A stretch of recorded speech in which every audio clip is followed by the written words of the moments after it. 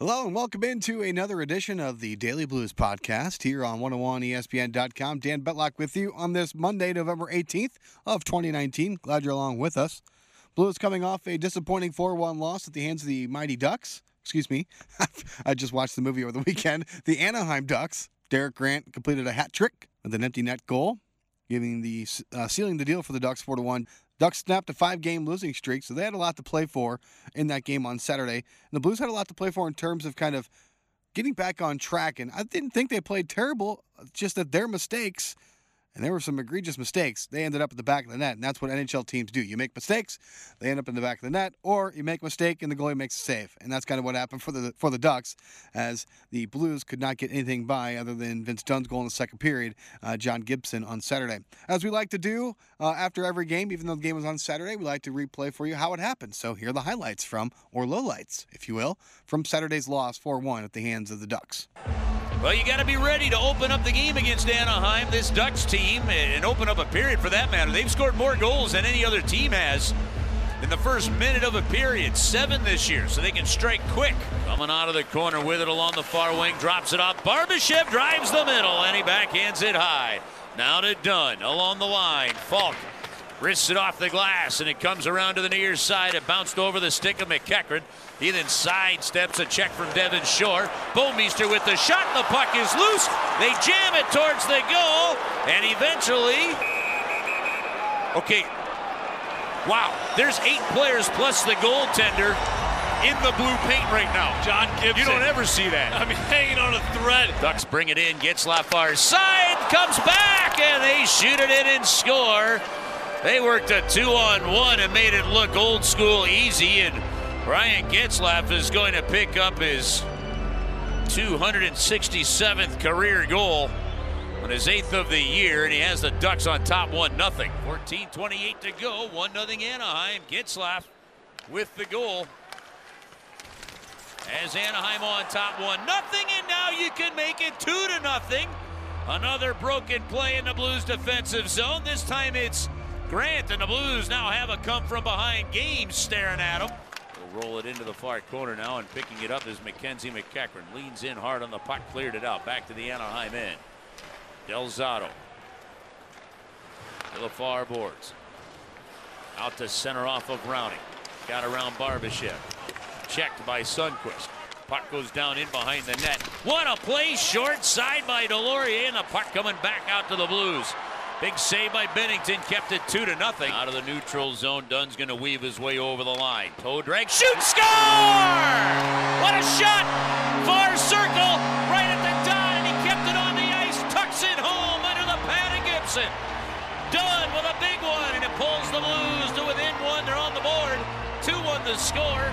16:46 to play here in period number 2. Thomas to Parayko, cutting it in on the backhand of the goal. Kostin kicks at it, and it fell off his skate, hit off the goaltender Gibson. He's a little slow to get up, shakes it off. Thomas to Parayko, cutting it in on the backhand of the goal. Kostin kicks at it, and it fell off his skate, hit off the goaltender Gibson. He's a little slow to get up, shakes it off. The Ducks intercept, bring it in shorthanded, tuck it in and score. A bad giveaway at the St. Louis blue line. Grant's going to get his second of the game as he tucks it 5-hole. And a Blues power play hurts them tonight. Trying to send it up ice, they do. Sundqvist and McEachran mishandle it at the line. They've got to retreat, and they get it back. Bortuzzo, he assisted on the Dunn goal. Blues trailing 3-1. Halfway through the hockey game. Puck sent over the line, and Sundqvist will give chase. Gibson. Slow to get out of the way. Sundqvist ran into Gibson. Everybody's going to get a partner. Ducks get it alone in front. And Bennington with a big stick save to keep it within range for the Blues. Comes off the wall, and this one's out to the blue line. Kept in. Blais. Schenn shooting. And getting a blocker on it was Gibson. The puck gets knocked to the far wing, chipped around Pietrangelo and out. Grant gets the hat trick goal, the empty netter to put the Ducks on top 4-1. 1:39 to go. As you see a spray of a few hats coming on the ice here for some loyal Anaheim fans who made it to the game here. Colton Parayko there at the end You can tell he's trying to get a shot, trying to just simplify and throw something at the cage, but Anaheim does a good job. Getzlaf gets the original block, and it's gone the other way. Schenn couldn't get the rebound back to the goal. 15 seconds remaining. Anaheim will clear it down. First loss on a back-to-back night of the season for the St. Louis Blues. 5 seconds remaining. Anaheim has it, and the Ducks come in. And for the fourth consecutive time, Anaheim has won here in St. Louis. They beat the Blues by a score of 4-1. So the loss there for the Blues snapped a 9-game point streak with their first regulation loss since October 26th. So it's not all bad in my mind. I know they blew some leads in some games last week as well, and of course they get smoked out of the building 4-1. Well, at least the score says they got smoked out of the building. I thought the Blues had a lot of good chances to keep that game competitive, and when they got it to 2-1, they responded. After that Vince Dunn goal, had some chances to make it 2-2, but a mistake goes the other way. Boom, back to the net, 3-1, and it was just kind of, the hill got a little steeper from there. So entering that game, they're 8-0-2 against the West, and we're the only team in the NHL to have not lost a regulation game against the Western Conference. So, like I said, it's not all bad, and I was at practice today, and it seemed like with some of the answers you're getting from some of the players, and we'll hear the scrums from Bozak, Schenn, and we'll play Berube here coming up soon, but let's face it, it's not as bad as it was last year. Last year at this time, they were right around 500, and that's nowhere near where they are now. They're sitting atop the Western Conference, first place in the Central Division. They're right there, so I don't think it's all gloom and doom right now, and maybe that's not really the view of it. Maybe I'm overreacting to some of the views of going around the team right now. I just don't think that it's all bad around the St. Louis Blues right now.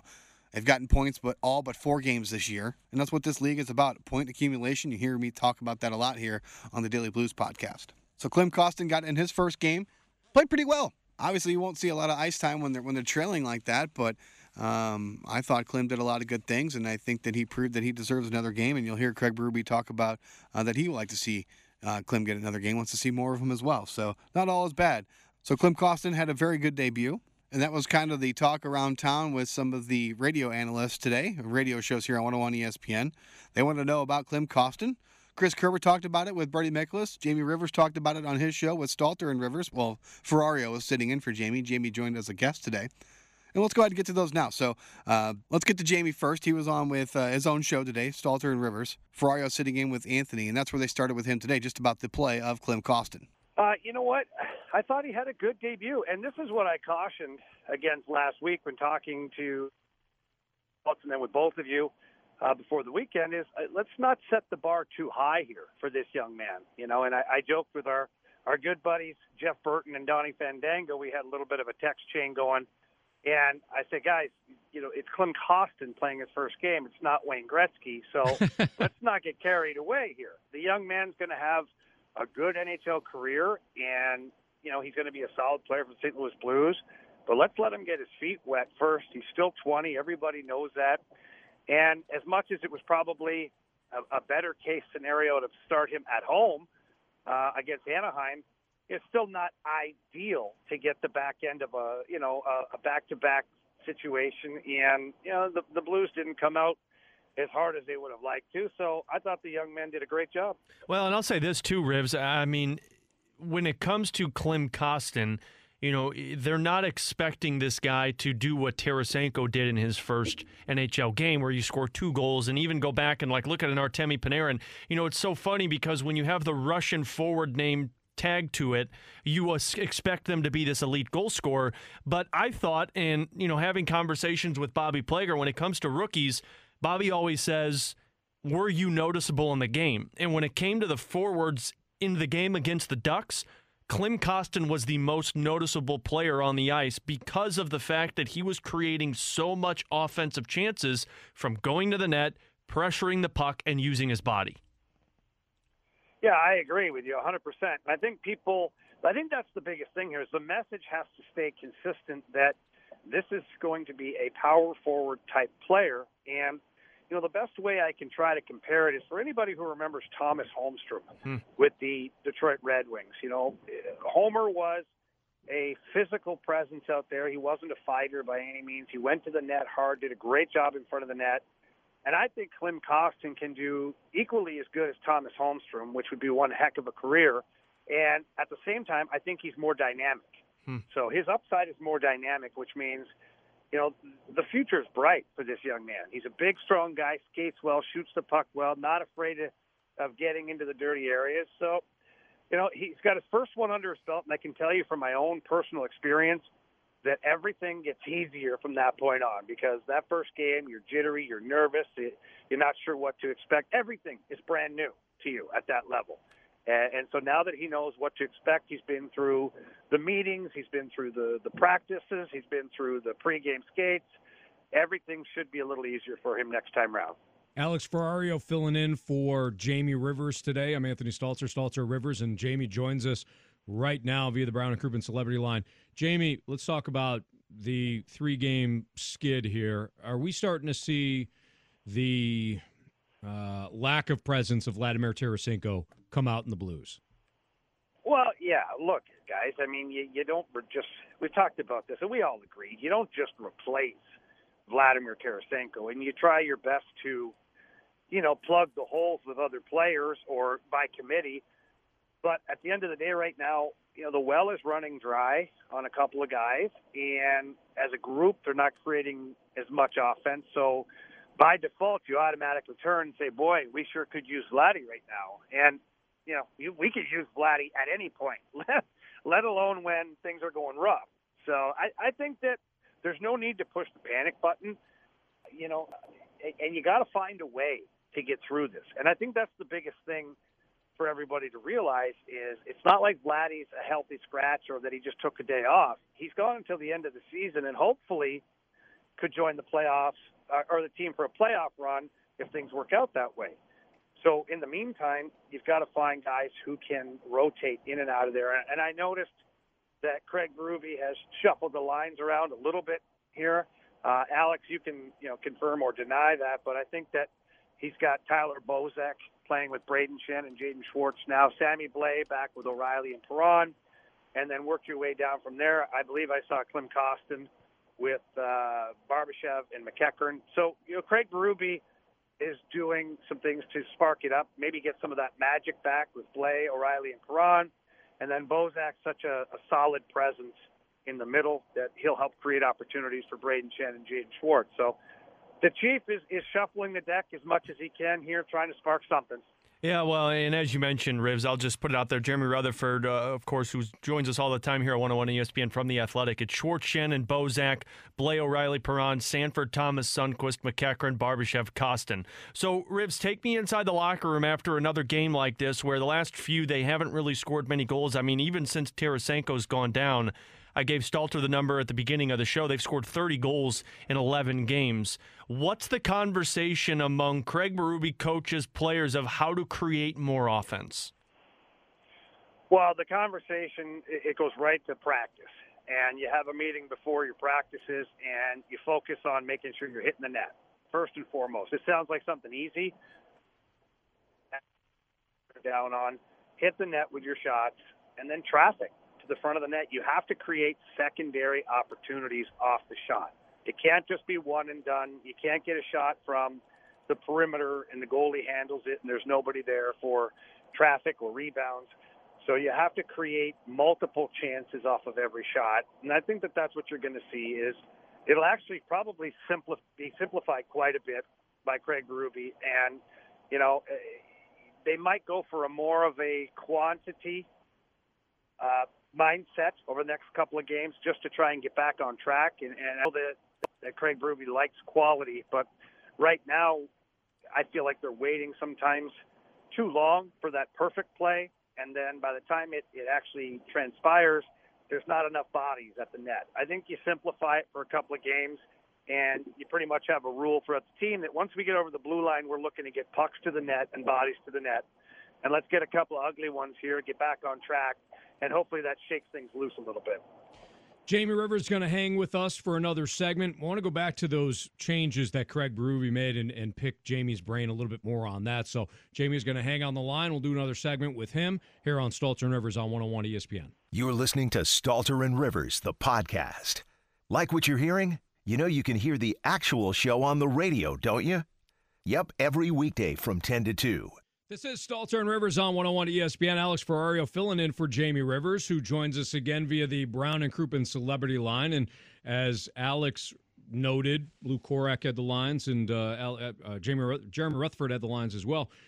Schwartz, Bozak, Schenn. These were the line rush. No line rushes, but when you're talking about jersey colors, Schwartz, Bozak, Schenn, Blais, O'Reilly, Perron, Sanford, Sundqvist, Thomas, McEachern, Barbashev, Kostin, McGinn, Delarose, and Brouwer. Jamie, when you're looking at some of the line changes here, you're looking at some of the changes that Craig Berube looks like he's going to implement. Step into Craig Berube's shoes. What is he trying to accomplish?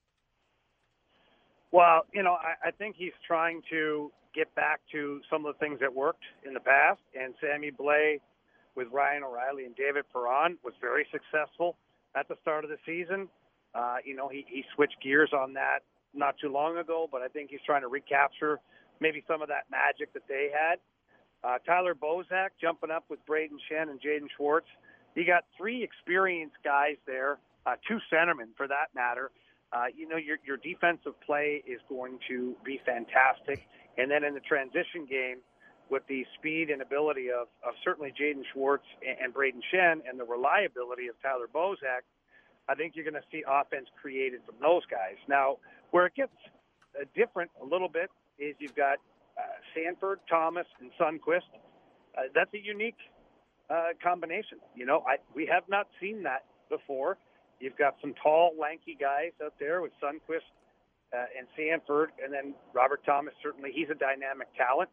Maybe he's banking on, the two other guys doing a lot of the grunt work and getting Robert Thomas the puck. And then your fourth line, you're still trying to get Klim Kostin acclimated with the group. Barbashev and McEachern are solid guys too. I personally thought that we might see a Klim Kostin with Ryan O'Reilly and David Perron. Mm-hmm. And just for the simple fact that, it seems like many guys flourish playing with Ryan O'Reilly. The reasons, there's many reasons for that. So I thought that Klim Kostin might get a little spin at the wheel there with those guys, and to be determined. But certainly I think that's the main concept here, still trying to get him acclimated to the group and then try to generate some more offense at the top of your lineup. And generating more offense at the top of the lineup, well, I should say 5-on-5 was a big topic of discussion today at practice. But first, let's get to Chris Kerber, who also touched on those thoughts there about the getting more scoring as well as Klim Kostin. But Chris Kerber joined the Brady Miklas show to talk all about the hot topics surrounding the St. Louis Blues. Here's Kerbs with Bernie. They haven't been as consistent shift in, shift out 5-on-5, I think, as they need to be, Bernie. They've had some leads in games, have not been able to extend them. They've had leads in games, have not been able to close it out. And that's resulted in games going into overtime. Now, the positive side is you're picking up a point by getting to overtime. The negative side is the last two overtimes, you lost points because you didn't get that extra point in the game. So I guess sometimes it just depends on your point of view and how you look at it. I think all in all, the team play is just okay. And this week is going to be just nasty. 4 out of the next 5 games, you're playing Nashville twice and Tampa twice, with Calgary right in the middle of it. So to me, this is going to be one heck of a week in the series, because then even after that, after you get done with these 5 games, then you're going back-to-back with Dallas and Pittsburgh right after the Thanksgiving holiday. So they've had a lot of hockey this month. There's been a lot of back-to-backs. 4 or 5 back-to-backs already, which is amazing in 1 month. So they've got to sort it out. But I don't know that they're at their all-around best team game even close yet. Chris Kerber with us, the voice of the Blues. Wanted to ask your impressions of Klim Kostin in his NHL debut on Saturday night. Even though it was a bad night for the Blues, I guess the reviews were pretty good. Yeah, I didn't mind him. I think I'd say he earned another game, in my opinion.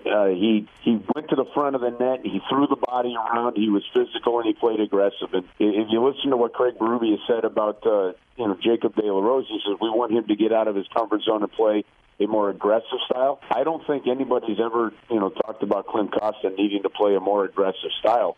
I think sometimes they want him to dial in some of the discipline. So I thought he played pretty doggone well in the first game, and well enough, to be honest with you. Even though the team was struggling to score by the end of the game, they put him on that line, on that in line with Ryan O'Reilly and David Perron. So I thought that said volumes for the kind of game he had. And I wanted to ask you, too, because it is very much related. I was reading JR and reading something Barrett Jackman said about Troy Brouwer, what kind of good shape he's in, the fact he had 12 goals last year, he's ready to go. Do you think Troy Brouwer's got a chance to be signed by the Blues, more so than the other guy? Yeah, you know what? I don't know how to handicap that per se. I do know that there's more of a familiarity with Troy Brouwer with this group than there is with Jamie McGinn, obviously.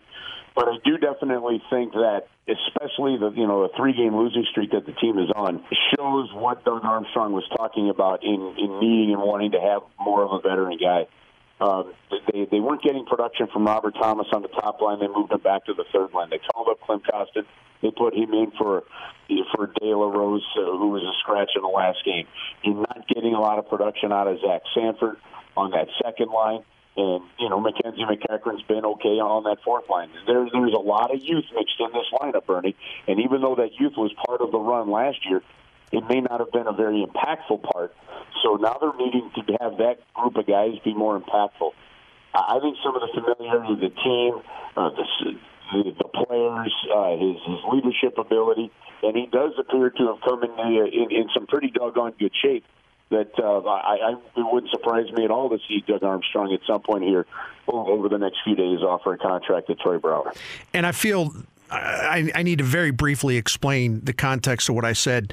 Barrett Jackman does the podcast with Jeremy Rutherford, and Jackman said that he has been skating with Troy Brouwer, right, and was in a position to see, hey, he's really in great shape. He's ready to go. So I wanted to give that some context because that was kind of random. Well, and listen, the conditioning is a very big part of this. Because so we're in Columbus and sitting with Doug Armstrong in the stands watching the morning skate, and they're doing a 3-on-3 drill where the coaches are basically playing against Klim Kostin, Jamie McGinn, and Troy Brouwer. And, it looks like they're just kind of having fun scrimmaging on one end of the ice and going at it. Well, the first 5 minutes of it, it's okay. Well, what Doug Armstrong is also looking at is how are these guys playing and how hard are they working 15 minutes into that? And that says a lot about the conditioning. Can you still get to the puck? Can you still make the plays? And those are types of things that the general manager is looking at. I know you're probably tired of being asked this, but I got to ask you because it's sort of becoming more and more of a thing among fans. They're expecting to see more from Justin Falk and are disappointed with the early returns, let's say. I think it's a fair way to put it. What do you think? It's a new situation. He's only been with one team until now, a long time there with Carolina. A lot of different defensive pairings. I don't know what to make of it, so I go to a smarter person in Chris Kerber. What do you think? I talked to Craig Berube before the season started, or right after the Falk trade, and what he said I think still rings true is they've hit the quarter pole here. And it's a matter of, can this defensive core understand and figure out the roles that they've got to play, much like the forwards had to last year. Justin Falk is playing about 2 minutes less a game now with the Blues than he was with Carolina. They've tried different pairings. So they've had Falk with Alex Pietrangelo. They've had Parayko. They've had Gunnarsson. At times they've had Dunn. After the first 2 goals scored in the last game, both on Parayko and Pietrangelo, they broke up that defense pairing early on in that game, and it was basically just pull guys' names out of a hat kind of scenario the rest of the game for the St. Louis Blues, Bernie. I don't know. Look, I think Justin Falk can play a lot better. I don't think he's fully comfortable in this system yet. One of the things that he dealt with that I think is very different between these two teams is Carolina had faster forwards. And Justin Falk would put the puck into space, and the defensemen are taught in Carolina, put the puck into space, and the forwards skate onto it. The Blues don't have the speed of those forwards. You can't play that same way with the Blues. I think that's a pretty big adjustment when you played in that other system for a couple of years, right? So I'm not as quick to judge and worry and fret over how Justin Falk is playing. I think there's a whole nother level that we need to see consistently from Colton Parayko. I think Vince Dunn, who I thought was very mobile, but still second to last in minutes played amongst defensemen in the last game, could have a bigger impact on these games. You've had Carl Gunnarsson now pulled from the lineup and Robert Bortuzzo put in. Robert Bortuzzo's physicality is, I think, a very important part to this hockey team. But he hasn't been in the lineup for a while because the team was on a winning streak. So I'm not as concerned about Justin Falk as I think a lot of people are. I think he's become a focal point. I don't know that that's necessarily fair in the all-around scheme of things. I think as a whole defensively, this whole defensive unit can be better. I think that's fair, and I do believe patience in this case is entirely warranted. No need to give this guy, let this guy have a transition. Jump in there. Sure. Look at it like this. You know that you've got basically Pietrangelo, Parayko that play on the right side. Justin Falk plays on the right side. They just haven't found any traction with Justin Falk and Vince Dunn, which means somewhere in there, one of those other guys, and it hasn't been Pietrangelo, Falk or Parayko are going to play on the left side. It's a very different game for someone that's used to playing that one side to go play the other side. I mean, talk to a second baseman trying to go play third base, somebody that plays on the right side of the line in football, all of a sudden having to go to the left side. Can they do it? Yep. Can they figure it out eventually? Yeah, but is it necessarily the easiest thing to do? No. So I just think sometimes there's even positional adjustments that need to be done. Yeah, I think it's easy to underestimate the lefty-righty thing, no doubt about it. Chris Kerber with us for a couple more things here on 101 ESPN. And again, tomorrow night, Blues hosting Tampa Bay at Enterprise Center, 6 o'clock pregame with Alex Ferrario. Then Curbs and Joey take it away after that.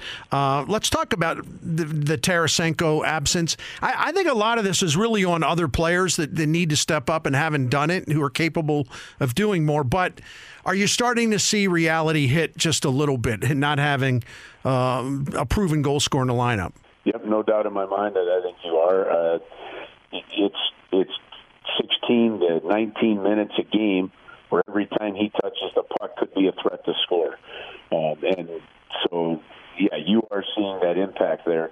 We saw Robert Thomas play 5 games up with the line with Schwartz and Schenn. It really didn't get any production, so we saw Sammy Blais put up there the last game. And then eventually, even some more line juggling by the end of the game. Yep, you're going to see it, and you're not going to replace Vladimir Tarasenko. You're just not going to reach down into the hat and pull somebody out that's going to be a consistent 35 to potential 40 goal scorer for you. But you can, as you said, make up for that in other ways. A really good power play, if it continues to stay a threat, can be a real difference maker for this hockey team. But as you and I have talked, I think even over the last 2 Mondays now, whether that offense is coming from Jaden Schwartz, Ryan O'Reilly only has the 5 goals so far. Even though these guys, their point totals are good, which means somebody's scoring, right? Right. The goal scoring, I think, could be better. You're not getting enough production yet out of Robert Thomas. They're trying to figure out that third line. That's why Kostin was on it. You've got Mackenzie McEachern with almost as many points, I think, as Thomas. You've got Barbashev and Sundqvist with more points, than some of the guys. Defensively, Colton Parayko with just the 1 goal. Vince Dunn just scored his first even strength goal. I mean, that's why I still think that there is a way somehow, if this coaching staff can do it, to balance out this offense and find a way to get more guys to chip in. It's not just going to be one guy. It has to be across the lineup, guys chipping in a little bit more to make up for that deficiency. Curbs, this is great insight. Really appreciate it, buddy. Anything else we need to go over that I left out? No, another back-to-back before the end of it is I just think that this team's got its work cut out for it right now with the schedule over the next 2 weeks. I think that's a big storyline going into the next 2 weeks. And Curbs is spot on with the schedule because they got Tampa Bay tomorrow. It's not going to get any easier. Calgary, Nashville twice, Tampa again, Dallas, Pittsburgh, Chicago, Pittsburgh, Toronto. And then Buffalo, Vegas, or Chicago. That's all up until, and then Colorado, that's all up until mid-December. So from right now until about mid-December, we're going to find out a lot about these St. Louis Blues. It's going to be a big test moving forward over these next couple of weeks. And it's not going to be easy. And a lot of these struggles you're seeing, let's look at it. The Tarasenko, that's your leading goal scorer almost every season. You're missing him, and you're missing Alexander Steen, who plays big minutes down the stretch and helped closing out those 2-1 leads. And I get it, even when Steen was playing, they were still blowing some leads. I get it, but still you want him in your lineup for that reason because he's done it in the past. He's comfortable in that role, and a guy who knows his role. So you're missing a guy who scores goals and a guy who helps kill penalties and close out games. Those are 2 big roles to fill over a long period of time. So Blues better get it figured out moving forward against these better teams that they're going to be facing here coming up on their schedule. All right, let's move back into today. The Blues practiced at Enterprise Center this morning, changed up the lines a little bit. Bozak's going to be playing on the right side of Schenn with Schwartz on the left side. Robert Thomas will be centering a third line, so a lot of line shifting today. Bozak talked about that. Schenn talked about it, and so did Berube. We'll play those scrums for you here. Let's play Bozak's first. So here's Tyler Bozak talking about kind of the line changes in his media scrum after practice today. When you come to practice today and knowing that goal scoring's been a little bit of a challenge, you kind of expect some blender line mixing. Yeah, I think, we've lost 3 in a row, so I know 2 were in overtime, but obviously make a few changes here, try and get a little spark. I think that's what you do when you're on a little skid. So we're playing a really good team again tomorrow. Hopefully, the new combos work and get some chemistry right off the bat and start putting some more pucks in the net. Does being on a wing make it easier to get in front of the net to get inside? I think me and Schenner will kind of just rotate, I guess, wherever we are at that time. It'll be nice. We'll be able to take draws on our strong sides, and I guess who's ever back first in the D zone will play low. So it won't be too much of a change. How much wing have you played? Not really any, to be honest, but just at end of games or at certain times of games. But again, I think it's not that big of a transition. I think we got 2 centermen on our line, so we can both play low, we can both play wing, we can switch in and out of positions, and it shouldn't be too bad. How will you handle the face-offs, both of you guys? Probably just take them on our strong sides and see how we're doing. If someone's having a tough night, maybe the other guy will take them, and vice versa. It's nice to kind of have that luxury on the same line to, if you're struggling against a certain guy he might be doing well against, and vice versa, you'll be able to kind of pick your face-off matchups that way. So one of the keys for this team as it struggles offensively, getting guys inside for rebounds and screens and all those things that come from getting more guys. Yeah, I think the last few games we haven't been around the net as much as we'd like to. The goalies are so good now. You got to take their eyes away. It's going to be tough to score on that first shot. You usually get the best opportunities on the second and third chances. So we're going to have to get more traffic in there, get more guys in front of the net, and hopefully, get some rebounds. What's been your challenge, though? You really haven't played with consistent line mates throughout the year. It seems like, every time you turn one way or the other, you've got somebody different. Yeah, how big of a challenge has that been? It's been fine. Obviously, it's nice to, find and mesh with the line and stick with it, but, it's inevitable. There's going to be injuries throughout a year. There's going to be, guys moving up and down the lineup, so you got to be ready to play, any role with any guy. So, everyone's a great player in here. So it's just about finding that chemistry as quick as you can whenever you do get new line mates. So, hopefully that'll be the case tomorrow.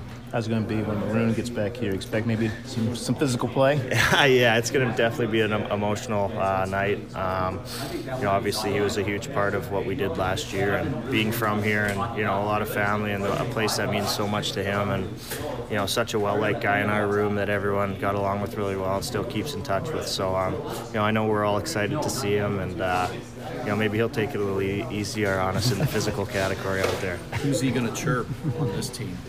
Oh, probably just our new guys, I would assume, or maybe some other the guys that he's really close with. I'm sure he won't be quiet throughout the game. I know that for sure. So, I think we're just excited to see him. Who's replaced him as a chirper? He's kind of irreplaceable in that category. I think he's one of the best at that. He, on and off the ice. So nobody really has taken over that job. How do you think Kostin did the other night? I thought he did well. First game is always going to be a lot of nerves.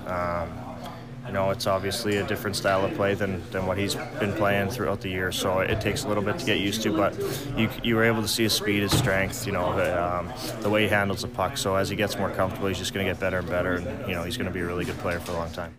And you heard Tyler's thoughts on Klim Kostin there at the end. Klim getting a lot of rave reviews in his first NHL game, so hope to see him tomorrow night, that's for sure. We'll see how the morning skate goes tomorrow, so stay tuned back here on 101ESPN.com, and of course on all of our shows on 101 ESPN for any updates on that tomorrow after morning skate. Let's get to Braden Schenn now, who will have a new line mate in Tyler Bozak now. Here's Schenn's thoughts on getting more scoring. Chances are there, but does the team need to get in front of the goal more to get more screens and second chances and rebounds?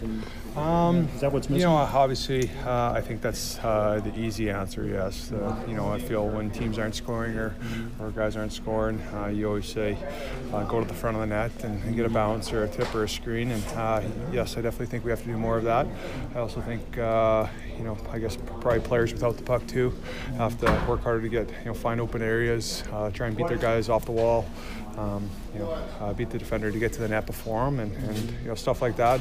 All usually equals in goals, but obviously the easy answer is saying get to the net more. Yeah, but I think there's a lot of areas that we have to get better at in order to score goals. Is 5-on-5 one of those areas that something's missing right now as far as? Yeah, no, I think I think we always defend hard 5-on-5, no doubt about it. But I think when we maybe go into a little bit of a lull is when we're not scoring 5-on-5, and I think when you do score 5-on-5, it gives confidence of guys, gives swagger of guys for sure.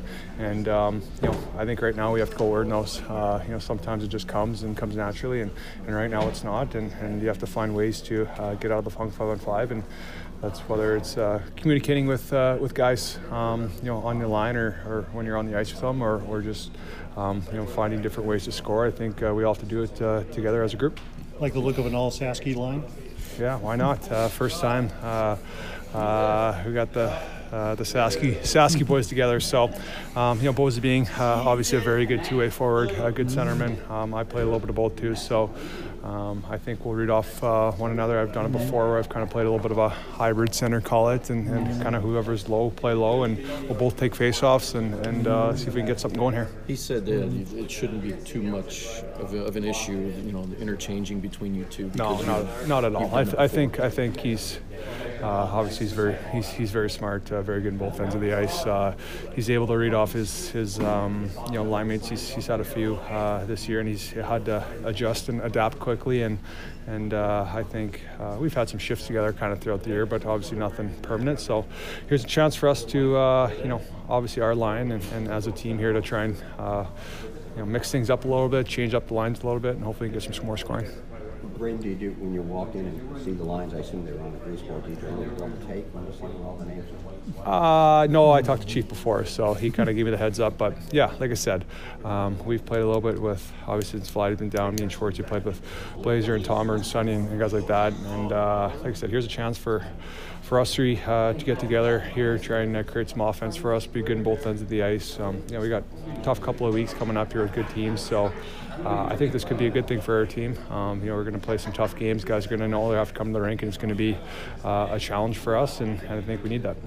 When there are lines change like that, does Chief kind of feel you guys out or ask? No. I think as a player, you come to the rink and you try not to worry about that.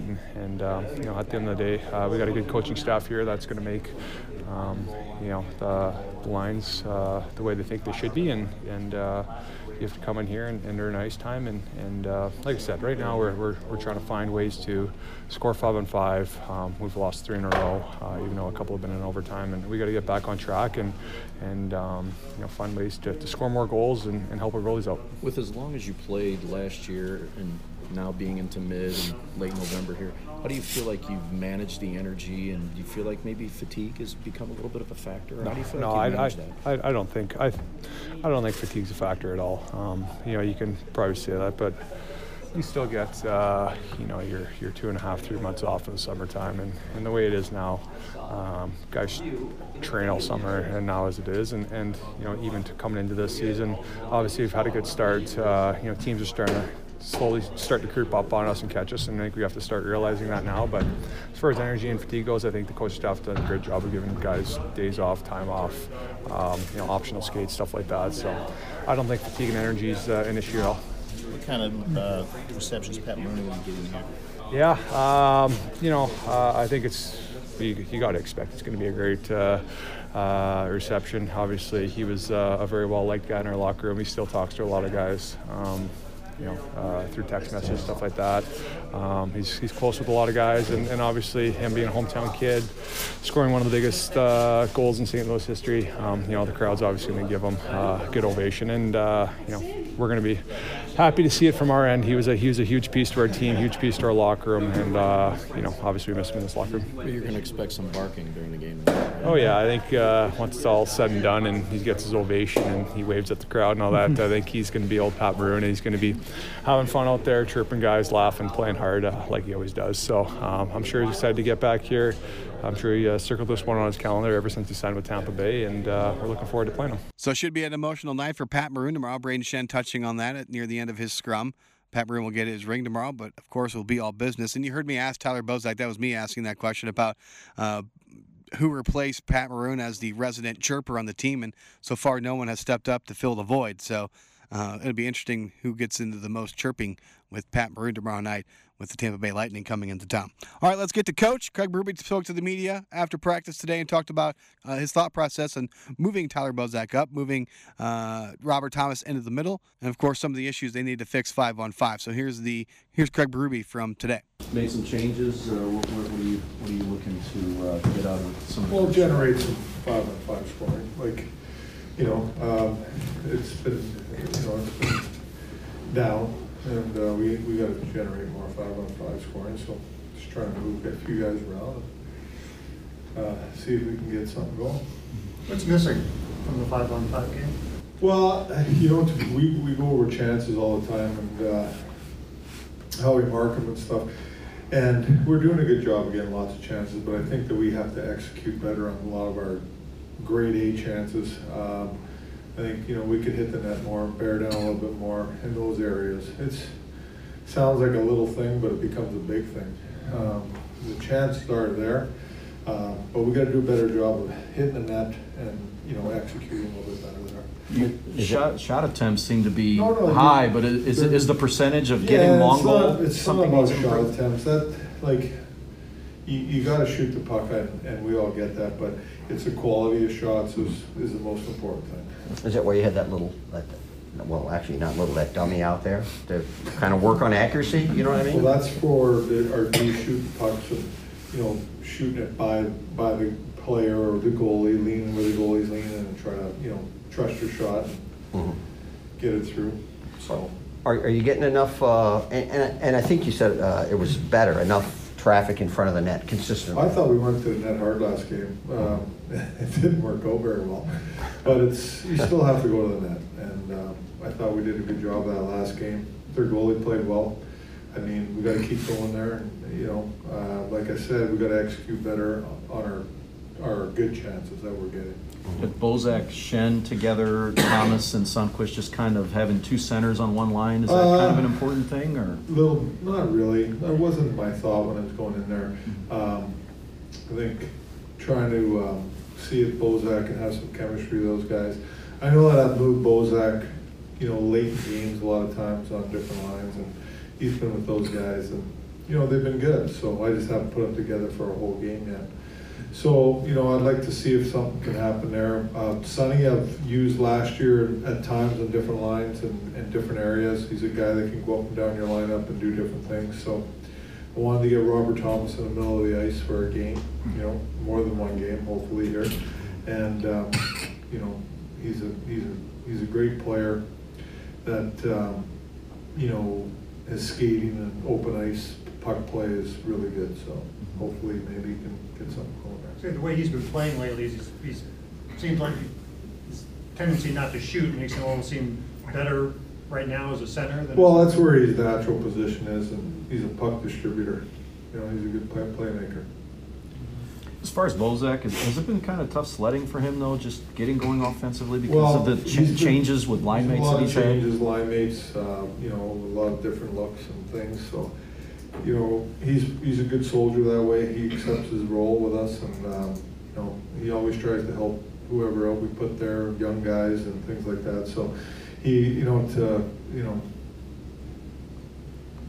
hasn't had two line mates very consistently, all year. Just curious, did you spend most of your Sunday thinking about all this? Most of it, yeah. Yeah, pretty much. Is it tough to break up that fourth line? Yeah, very tough. Yeah, they've done a great job this year. Really good. Are you with your staff when you're thinking of this, or is it just you? I was with my kids.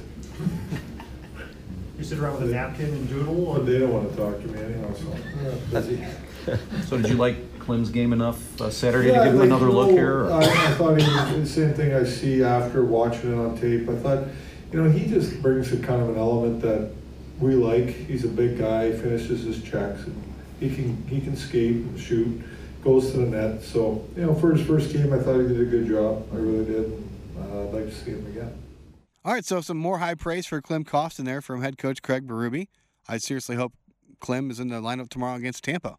Like what he brings, like his size, like the physicality, like his speed and skill. You can see why the Blues like him so much. And again, only 20 years old. Well, that's going to wrap it up here for this edition of the Daily Blues podcast on Monday, November 18th, 2019. Blues take on the Lightning tomorrow. We'll be on the air with the Mitsubishi Electric pregame show presented by First Community at 6 p.m. Puck drop a little after 7 on the Blues Radio Network right here on 101 ESPN. Remember, folks, go see a ball game often. Follow your local teams. It really is fun for the entire family. Dan Betlock signing off here on 101ESPN.com.